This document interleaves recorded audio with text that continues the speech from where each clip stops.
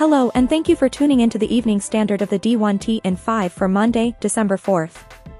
Let's jump into today's top stories.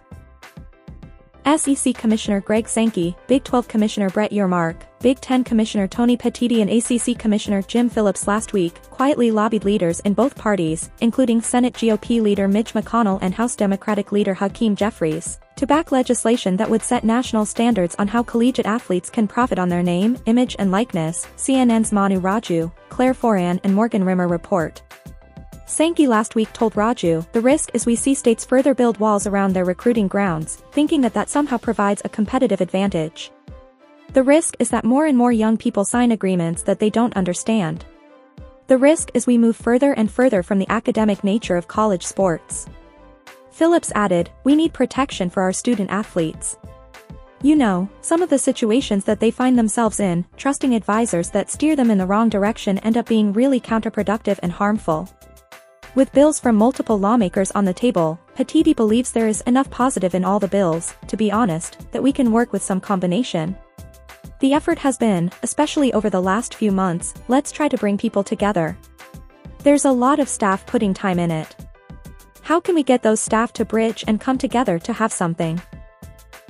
ESPN's Heather Dinich pulls back the curtain on the College Football Playoff Selection Committee's decision to leave out Florida State.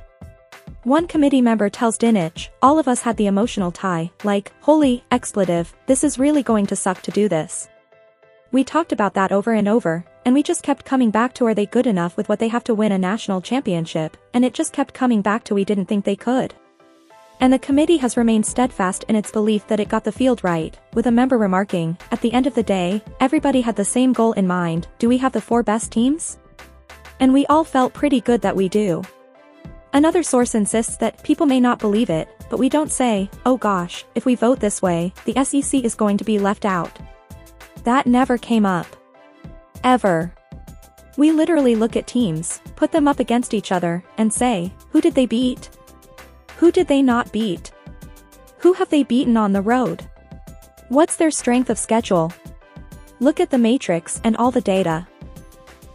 U.S. Senator Rick Scott, Republican Florida, is demanding answers and transparency from the College Football Playoff Selection Committee following its unprecedented exclusion of Florida State from the playoffs.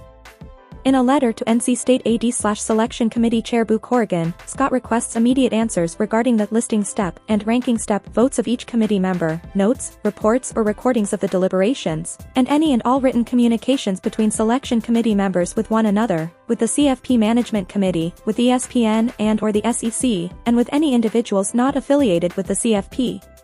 Scott wrote, "There are hopes, dreams and billions of dollars in economic activity that hinge on the decisions made by the 13-member group that you lead. Given the unprecedented nature of your recent decision, an unprecedented commitment to transparency is required." With Washington State and Oregon State having agreed to a football scheduling partnership with the Mountain West, Cougars AD Pat Chun says the Cougars are working on building out schedules for the school's other sports. Chun said, "They're all urgent, and we're working on those in parallel tracks right now with trying to get this football piece done." Could WSU and OSU play each other twice in a home-and-home series? Chun was open to that possibility, though only as a last resort. Chun also says the Pac-12 logo will still adorn WSU's jerseys and home field and says of potential media partners, "We'll work with Oregon State through the conference to identify television opportunities and partners. As normal with traditional TV agreements, we'll control the rights to all of our home games. So we'll begin that process in short order as soon as we finalize the football schedules." Army West Point AD Mike Buddy acknowledges the move to the AAC isn't baggage-free, telling SBJ's Ben Portnoy, "There will be plenty of people who don't support the move, especially with our graduate population, who still have some scar tissue from the Conference USA adventure of 1998. It's not even the same global situation right now. So many things are different, from college football to the transfer portal and name, image and likeness, it really just transformed how and where we can be competitive. To be honest with you, before SMU announced it would join the ACC, Mike Oresco had just checked in and said, 'Hey, if there's any more shifting, would you have any interest?' I'm sure he did that for multiple schools, but for the first time since I had arrived at Army, the answer wasn't, 'No, we're not doing it at all.'" Portnoy notes Army will receive its football-only cut of the AAC's 12-year deal with ESPN, worth $83.3 million annually, on a graduated basis, but neither AAC Commissioner Oresco nor Buddy would disclose when the Black Knights would receive their full share. Thank you for tuning in to the Evening Standard of the D1T in 5 for Monday, December 4th.